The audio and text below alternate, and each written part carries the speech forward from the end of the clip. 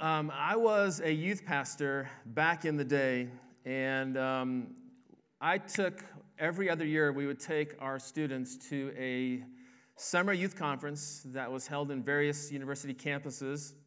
And this one was held at Fort Collins, and there's about 6,000 students and adults that would go to this conference. And I, tried to be, as much as I could, even though I was older, tried to relate to the students. And so this was this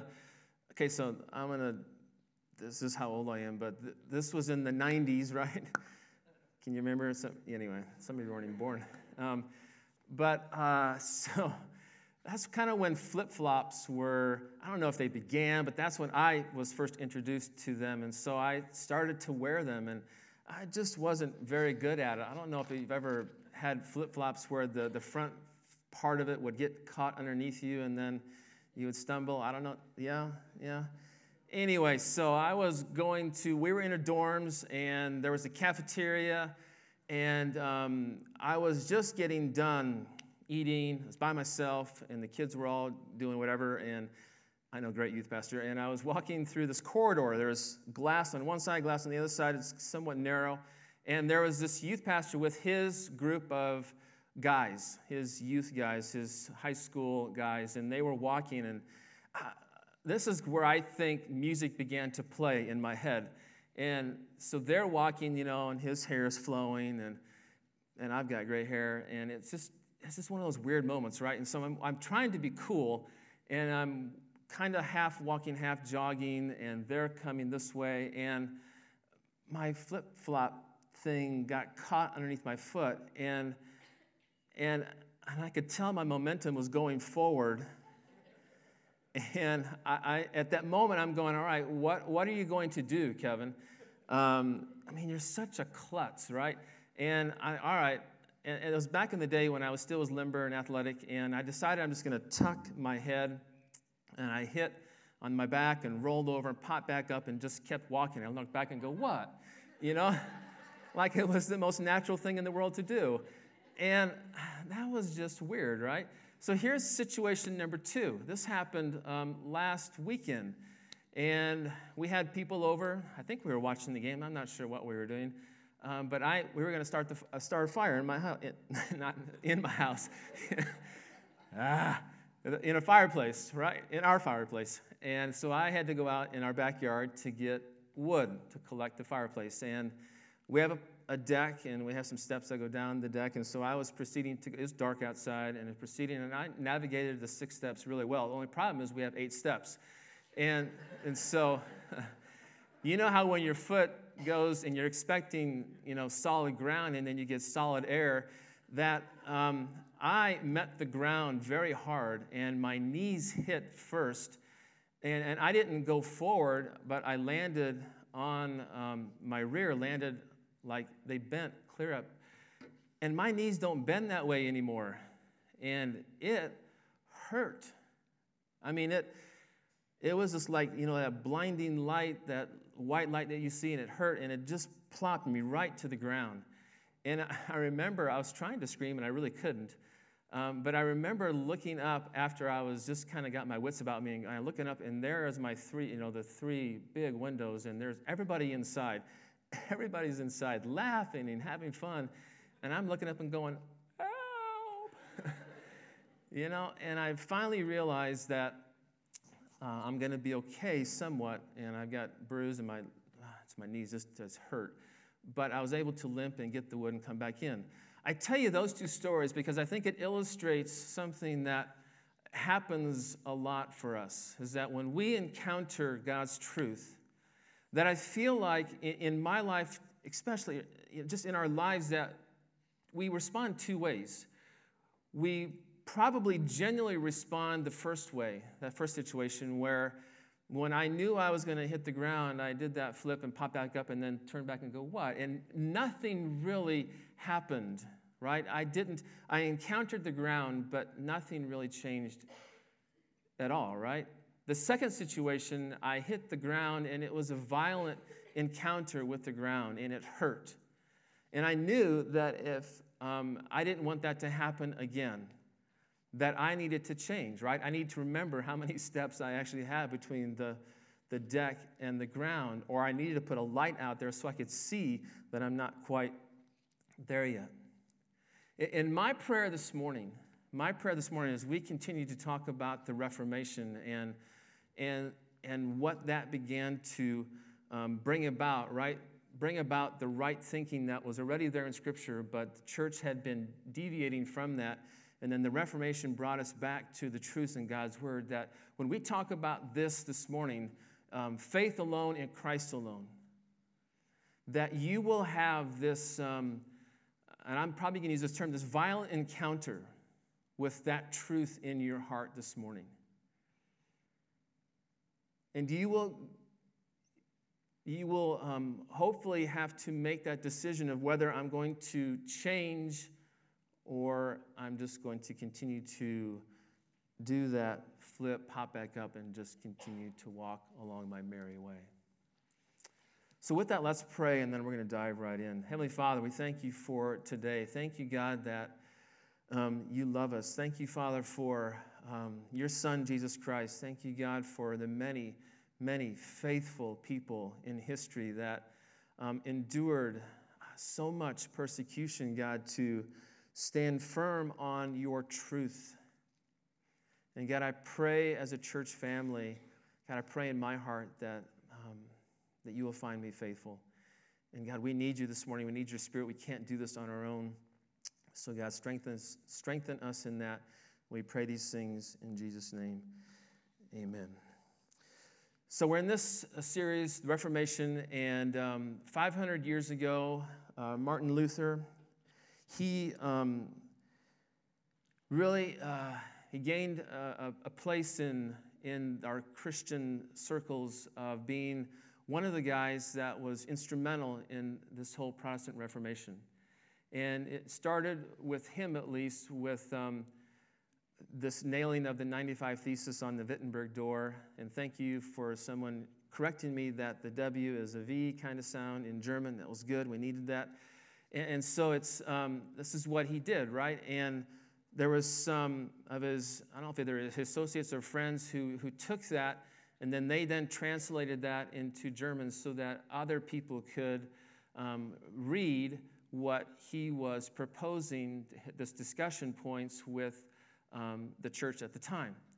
And so that's really kind of began this whole Reformation process in the church. And he may not have realized it then, but that was a very, very, very significant moment in history for their church family. One thing particular that Martin Luther began to wrestle with as he was writing and as he was studying, I incorrectly said 2 weeks ago that he didn't know Latin. That's just totally false. He did know Latin, and he also was learning Hebrew and Greek, the original languages of the Bible. And as he was beginning to study and learn and become more and more immersed with that in the truth, there was one particular verse in Romans chapter 1, verse 17, that he just could not get out of his head. And it's this verse here. For in the gospel, For in the gospel, the righteousness of God is revealed, a righteousness that is by faith from first to last, just as it is written, the righteous will live by faith. And it's this particular phrase that really got Martin Luther. He just did not understand this whole phrase of the righteous will live by faith. And what he began to write and mull over in his head was, and he wrote about this, he said, not only did I not love, but I actually hated the righteousness of God who punishes sinners. He was a faithful monk. He did everything. In fact, I think he was one of the, I don't know if they rank monks, but one of the top, right? He did everything right. He was very pious. And he just would do everything that he could to not sin and all those kind of things. And but he could never see himself as anything other than a sinner before the throne of God. And every other thing that he would try to do, every other religious observance, whether in obedience, in his mind failed, right, to satisfy a righteous God. And throughout this whole time, he never left this thought, this verse in Romans, and he would begin to mull that over day in and day night and in the night, and he would meditate on it, and he over time slowly began to appreciate the theological meaning of this idea that the righteous will live by faith. And listen to what he said. Then I began to understand that the righteousness of God is that by which the righteous lives by a gift of God, namely faith. And so Luther writes in this of this moment of discovery, and it was really a joyous moment for him. And it was really when this time that the veil lifted from his eyes, and he began to understand that a very merciful God justifies us, makes us right by faith. You need to understand that during this time, the medieval church was embracing this whole idea of salvation, being made right by God, with this old idea of works, that there was this faith thing, but there would need to be works added to it. And so not only did many teach that baptism and that other sacraments, there were 7 of them, were necessary for salvation, but there was numerous church leaders within the church that were selling, we talked about this a couple of weeks ago, that they were selling indulgences. And what that is pardons from priests for specific sins. And so in essence, what they're saying is if you want to do some sinning later on, tomorrow, whatever new, you can go ahead and do that. What you just need to do is come to me or to come to a church leader and purchase these indulgences, right? These pardons for specific sins, and you'll be good to go. In essence, that's very simplistic, but that's what was happening. And Luther had a big problem with that as he began to dive in to the Bible, as he began to understand Romans 1:17 and the other truths that were written about in the New Testament. And that's a big reason why he would write the 95 Thesis. That was one of the main reasons why he wanted to have this discussion with the medieval church, the church of that day, to really talk about, this is just wrong. This doesn't line up with what I am seeing in the Bible. Because from his point, right, what he was seeing, what he was reading, was that the Bible teaches that justification is by grace through faith in Christ Jesus. And so this right standing, this justification with God, they said cannot be bought, it cannot be earned, it cannot be sold. And it comes from believing in the finished work of Jesus Christ. And so he said, I need to have this discussion with you as a church. And the church at that time wanted nothing to do what Luther was wanting to discuss about. And so they had this meeting with him, and they basically said, forget it, and they shunned him. They called him a heretic, and he, to escape for his life, he was hidden away at a castle. And it was at that time that he spent the next, I believe, 10 months or so taking the Hebrew and the Greek and the Latin and translating it into German. And that's when people began to get the New Testament in their own language. That's how that came about. And so this truth that we're talking about this morning is this idea of faith alone, right? In Christ alone. And it's not faith plus works, and it's not something else, someone else, it's just Jesus Christ alone. So faith alone in Christ alone. In the book of Romans, Paul lays out this beautifully, and we're just going to briefly skim over chapter 3 and chapter 4. And he lays us out in chapter 3, verses 9 through 23. We learn that there is this universal problem, and it's called sin, right?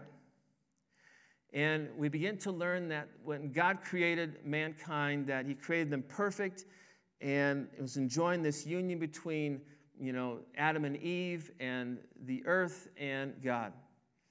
And sin happened. Adam and Eve sinned. And when that happened, it separated mankind, right? Not only from others, but also from ourselves. And then the big one is that it separated us from God. And so there was this universal problem that Paul's laying out for us in Romans chapter 3. That, sorry. Oh. That's why my text message is going crazy. Yep. Everyone, thank you. Man, I'm doing all that.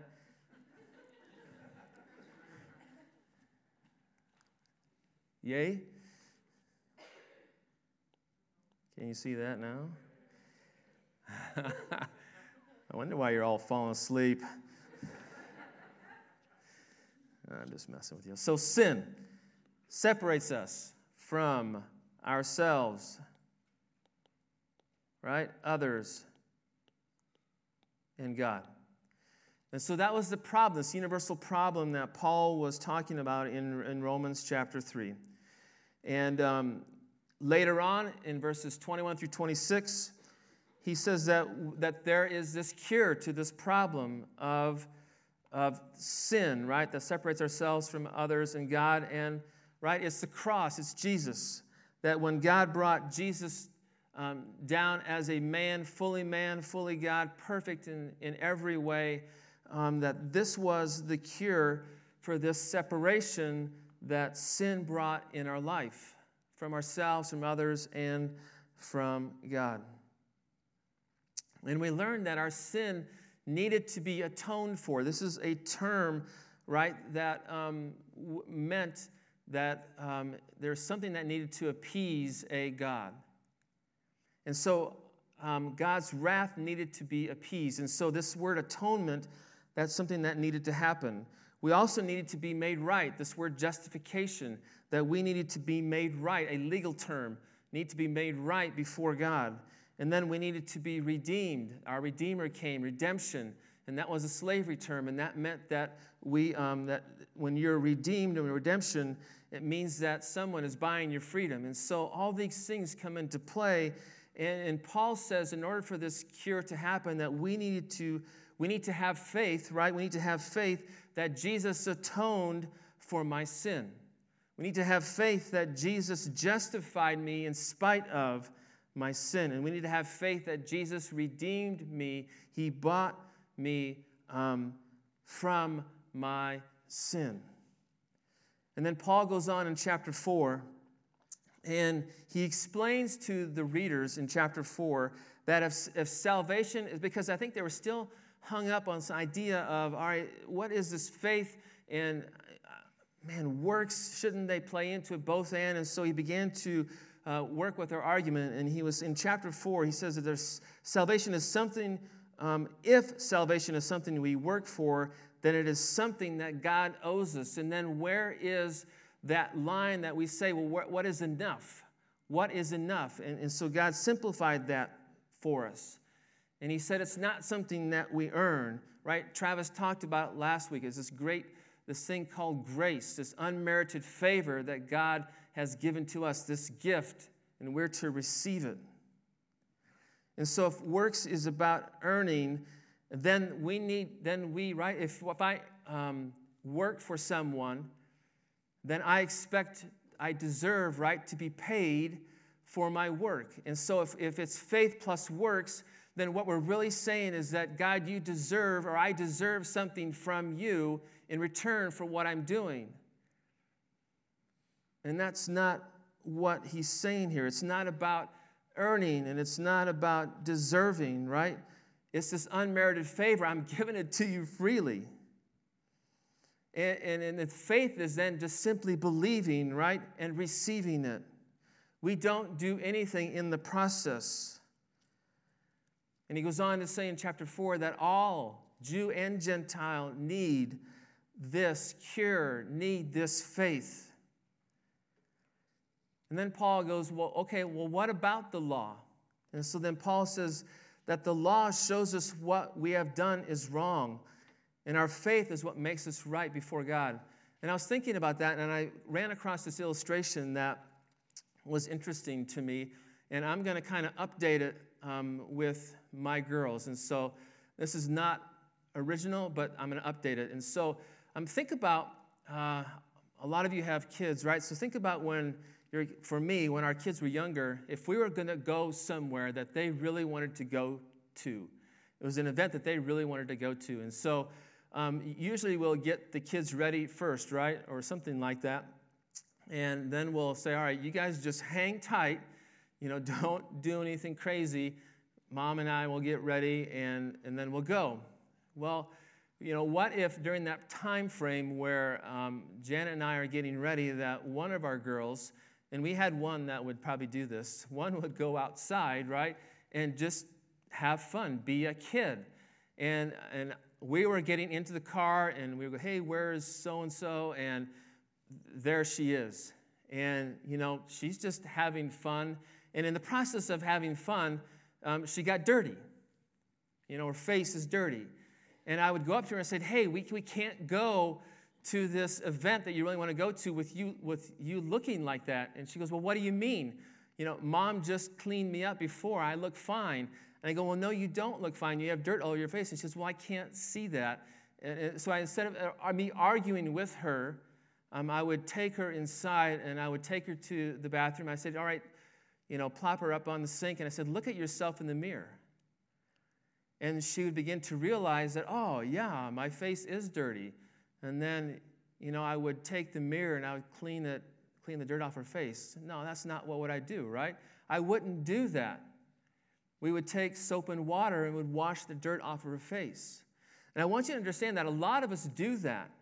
You see, the law is like that mirror. It shows us that there's dirt on our face. But what we tend to do is we tend to want to grab that mirror and try to clean ourselves up with that. And that's not what the gospel is about. See, the law shows us that we're far from God.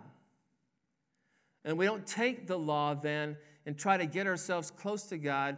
What we need is the absolute, incredible, perfect blood of Jesus Christ that was shed for you and I on the cross. He died, he was buried, he rose again, seated at the right hand now of God. He is our mediator, right? He's our perfect substitute. He atoned for our sins. And we put our faith in that. That's what we need to be washed with. And then Paul ends that chapter in chapter 4, and he states that faith is a relationship of trust and reliance.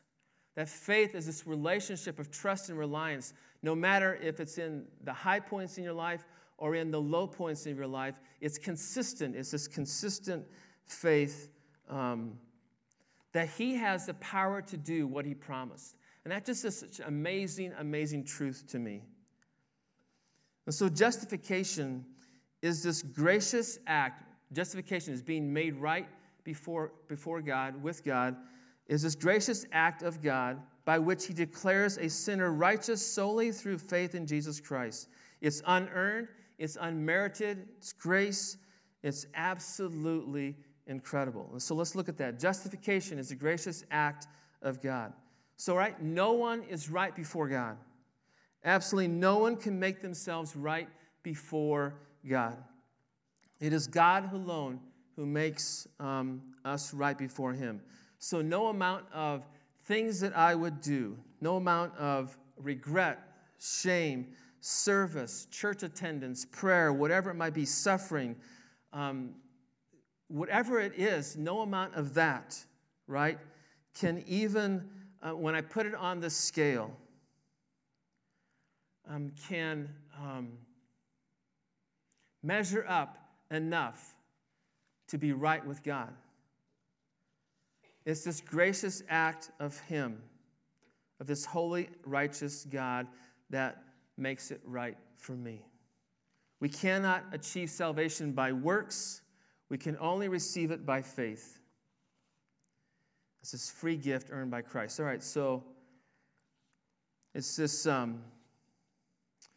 by which he declares a sinner righteous. And here's the deal, that sin is, some have equated sin to an archery term where it's this missing the mark thing, where if you miss the mark, that's sin. And then we apply it to our life, right? Well, it's so much more than that. It's not just missing the mark. It's this willful rebellion, willfully say, I'm not going to just miss the mark. I'm going to turn around and shoot it over here. It's this willful thing that I just don't want to be holy. I just don't want to be like God. And so that's sin. And so we have no case, right? We stand completely guilty before God. But even in spite of that, he declares us righteous, right? When we place our faith in Jesus. He declares us righteous in spite of our sin in his sight. And how can this be? Because of the cross, because of Jesus Christ, because of his Son. He's the one who solved the problem for us. He loved us. God loved us so much that he sent his Son, right? Jesus Christ, to live on this earth perfectly and to live this life that we couldn't live and die this death, right, that we deserved. You've heard that before. And so Christ took on the wrath of God that we rightly deserve, and he gave us the righteousness that we cannot earn, that we cannot merit. And then it's solely through faith in Jesus Christ that this happens. Listen to this story in the New Testament. It's about the Philippian jailer, and I want you just to listen as I read the passage. It says, about midnight, Paul and Silas were praying and singing hymns to God, and the other prisoners were listening to them. Suddenly there was such a violent earthquake that the foundations of the prison were shaken, and at once all the prison doors flew open, and everyone's chains came loose. The jailer woke up, and when he saw the prison doors open, he drew his sword and was about to kill himself because he thought the prisoners had escaped. But Paul shouted, "Don't harm yourself. We are all here." And the jailer called for lights, rushed in, and fell trembling before Paul and Silas. He then brought them out and asked, "Sirs, what must I do to be saved?" And Paul replied this, "Believe in the Lord Jesus, and you will be saved, you and your household." Then they spoke the word of the Lord to him and to all the others in the house. And at the hour of the night, the jailer took them and washed their wounds. Then immediately he and all his household were baptized. The jailer brought them into his house and set a meal before them. He was filled with joy because he had come to believe in God, he and his whole household. It's just amazing to me that the Philippian jailer had this violent encounter with God's grace, with this whole idea that in order for me to be saved, that I needed to believe, and he said, all right, this is what I'm going to do. And his life changed from that moment on. Listen to this other passage. It says, if you confess with your mouth that Jesus is Lord and believe in your heart that God raised him from the dead, you will be saved. And then Jesus proclaimed this, repent and believe the good news. I want you to know when that begins to happen in your life, it changes everything, right? It changes everything in who you are. When we turn to Christ in faith, our old sinful selves, right, are completely burned away by his sacrifice on the cross. And we begin to die to ourselves and our every attempt to earn God's favor according to our own merit. And we are justified, made right before him by faith alone. And we live now by faith alone. And I want you to understand, I want me to understand that there's not a single part of who I am that it's not touched by this truth. Romans 8:1 says, there is therefore now no condemnation for those who are in Christ Jesus, for the law of the Spirit of life has set you free. Has set you free in Christ Jesus from the law of sin and death. For God has done what the law, weakened by the flesh, could not do, sending his own Son in the likeness of sinful flesh, and for sin he condemns sin in the flesh. And then Ephesians 2:8-9. And as I'm reading that, I want to have my wife come on up. Ephesians 2:8-10 says, for by grace you have been saved through faith, and this is not your own doing. It is the gift of God, not a result of works, so that no one may boast.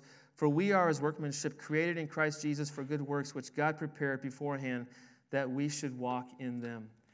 I want you to know that this is such incredible, incredible truth. And give it up for my beautiful wife.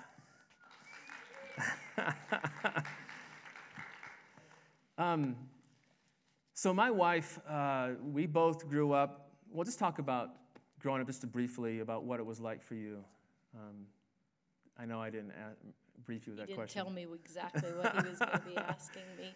I grew up in a home that my parents told me about Christ from when I was wee little. And is that what you wanted to know? Keep going. Well, everything kind of ties into what you want. Well, then just keep going then. Yeah, that'd be great. Should I just tell you the whole thing? Do it. All right, prepared here. I grew up in a home where my parents were Christians, and they told me about Christ. And we were always told, well, you need to ask Jesus into your heart. And so, in order to be saved. And so, as a little kid, I was, dear Jesus, I want you to come into my heart. And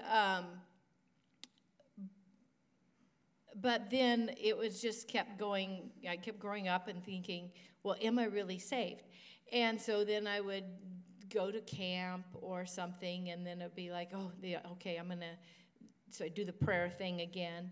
And kind of just, that was my whole upbringing.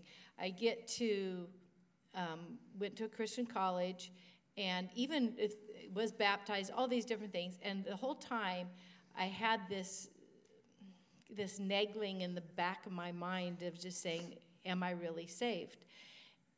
But then I think, well, I prayed that, and so I must be saved.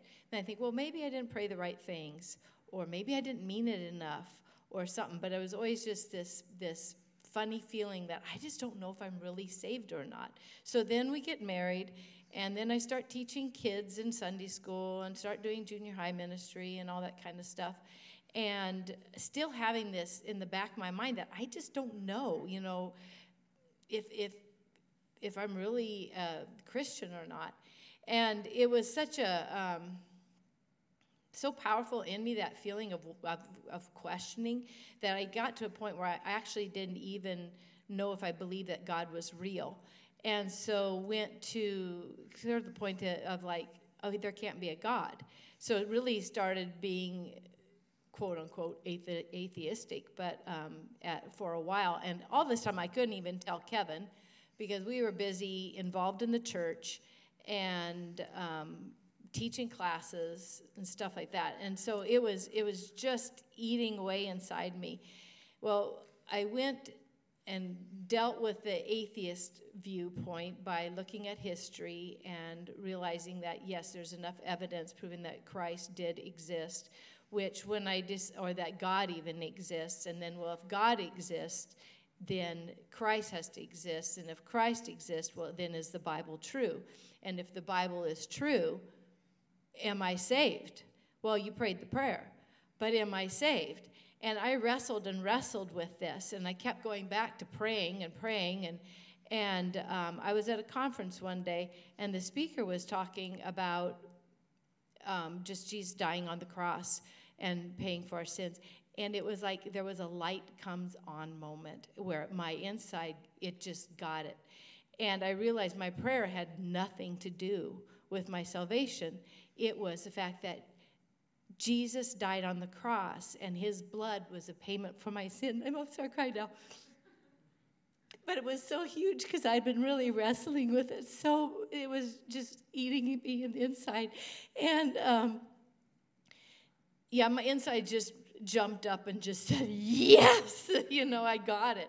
That it was Christ's death on the cross that saved me, and it was me choosing. Like the story of the Philippian jailer was a passage at the time that was important to me because it says, believe on Jesus and you will be saved. And I always thought, well, what about Jesus? I believe on Jesus, so I must, But then it was another passage, 1 Corinthians 15, verses 3 and 4, where it talks about, and that Christ died, he was buried, and he rose again the third day.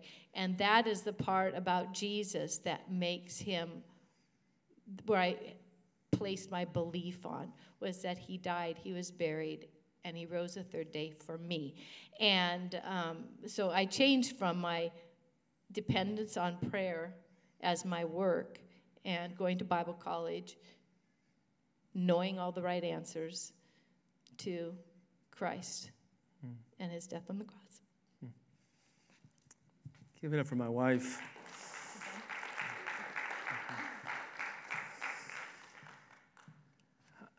I wanted her to come up and share that with you all because, sometimes we feel like that that if I grow up in the church, that I've got it, it's all good, and God is going to take me in because I really haven't done anything hugely wrong. And then it becomes this whole thing about works and dependency. And it is so cool that I remember when that moment when my wife, we were driving, and she goes, Kevin, I get it. And I didn't quite understand what she was saying because I just thought she was a Christian. And when she just began to pour out her heart on that moment, I'm just going, wow, that just is absolutely amazing. And you don't hear that very often. Someone that's older, that maybe has grown up in the church all their life, to really have that encounter with Christ and go, man, everything I've done before was works, and I finally get it now, and it's placing my faith in Jesus Christ alone, and not works, but it's faith in him. I want to close with an illustration that I read, and I'm just going to read it. It took me a while to get this. They don't give McDonald's boxes anymore in their Happy Meals. It's just a sack. But I want you to listen to this story. So once there was a young girl whose parents took her to the shrine of the Golden Arches. There she saw an opportunity to buy a combination of food and a little toy that someone in a fit of marketing genius named the Happy Meal. May I have it, please, she asked her parents. I must have it. I don't think I could live without it. No, her parents told her. The toy is a trivial little thing, but just enabled the price of this package to be raised beyond what it's really worth. It's not in the budget. We can't do it. But you don't understand, she thought. She knew that they would not just be buying fries, McNuggets, and whatever the toy was in, a Minion character, whatever it might be. They would be buying her happiness. She was convinced that she had a little McVacuum at the core of her soul. My hearts are restless until they find their rest in a Happy Meal. And so she explained, I want that Happy Meal more than I've ever wanted anything before. And if I get it, I'll never ask for anything again, ever. No more complaining, no more demanding. If you get me that Happy Meal, I'll be content for the rest of my life. This seemed like a pretty good deal to her parents, and so they bought it. And it worked. She grew up to be a contented, grateful, joyful woman. She lived with serenity and grace. Her life, in many ways, was hard. The man she married turned out to be a louse, and he abandoned her with 3 small children and no money. The kids, too, were disappointment. They dropped out of school. sponged off her meager resources, and eventually left her without a trace. When she was an old woman, Social Security gave out, and she had to live from hand to mouth. But she never complained. She had gotten the Happy Meal. She would think of it often. I remember that Happy Meal, she'd say to herself. What great joy I found there. Just as she had predicted, it brought her lasting satisfaction. She was grateful the rest of her life. But does life ever work this way? And then he asked the question, does your life work this way? And he goes on, I think deep down we want it to work this way. Just one thing, and that'll bring me contentment. But it seems it always is just beyond our grasp. I want it to be okay when life is not okay. So who do you trust when everything is not okay? You would think that after a while children would catch on and they would say, you know, a Happy Meal never brings lasting happiness. I am not going to get fooled into it this time. But it doesn't happen. When the excitement wears off, right, we need a new fix, another Happy Meal. And they keep buying them, and they keep not working. In fact, the only one Happy Meals bring happiness to is McDonald's. Ever wonder why Ronald McDonald wears that grin all the time on his face? Of course, right, only a child would be so naive. Only a child could be foolish enough to believe that a change in circumstance could bring lasting contentment. Or maybe not. Maybe when you get older, you don't necessarily get any smarter, right? Your Happy Meal just gets more expensive. All day long, we are bombarded with messages that seek to persuade us of two things: that we are or ought to be discontented, and that contentment is only one step away. Use me, buy me, eat me, wear me, dry me, drive me, put me in your hair, whatever it is. People are healthier, cleaner, richer, and better informed than ever before in history. We live longer, eat better, dress warmer, and work less, and play more than ever in the history of human race. But are we happier, or are we just cleaner, healthier, better dressed discontents? See, I pray that you will have a violent encounter with this truth, that we have this sin problem, and we've been trying to fill it with everything else but Jesus Christ. And we say everything else, and I'm including church world there as well.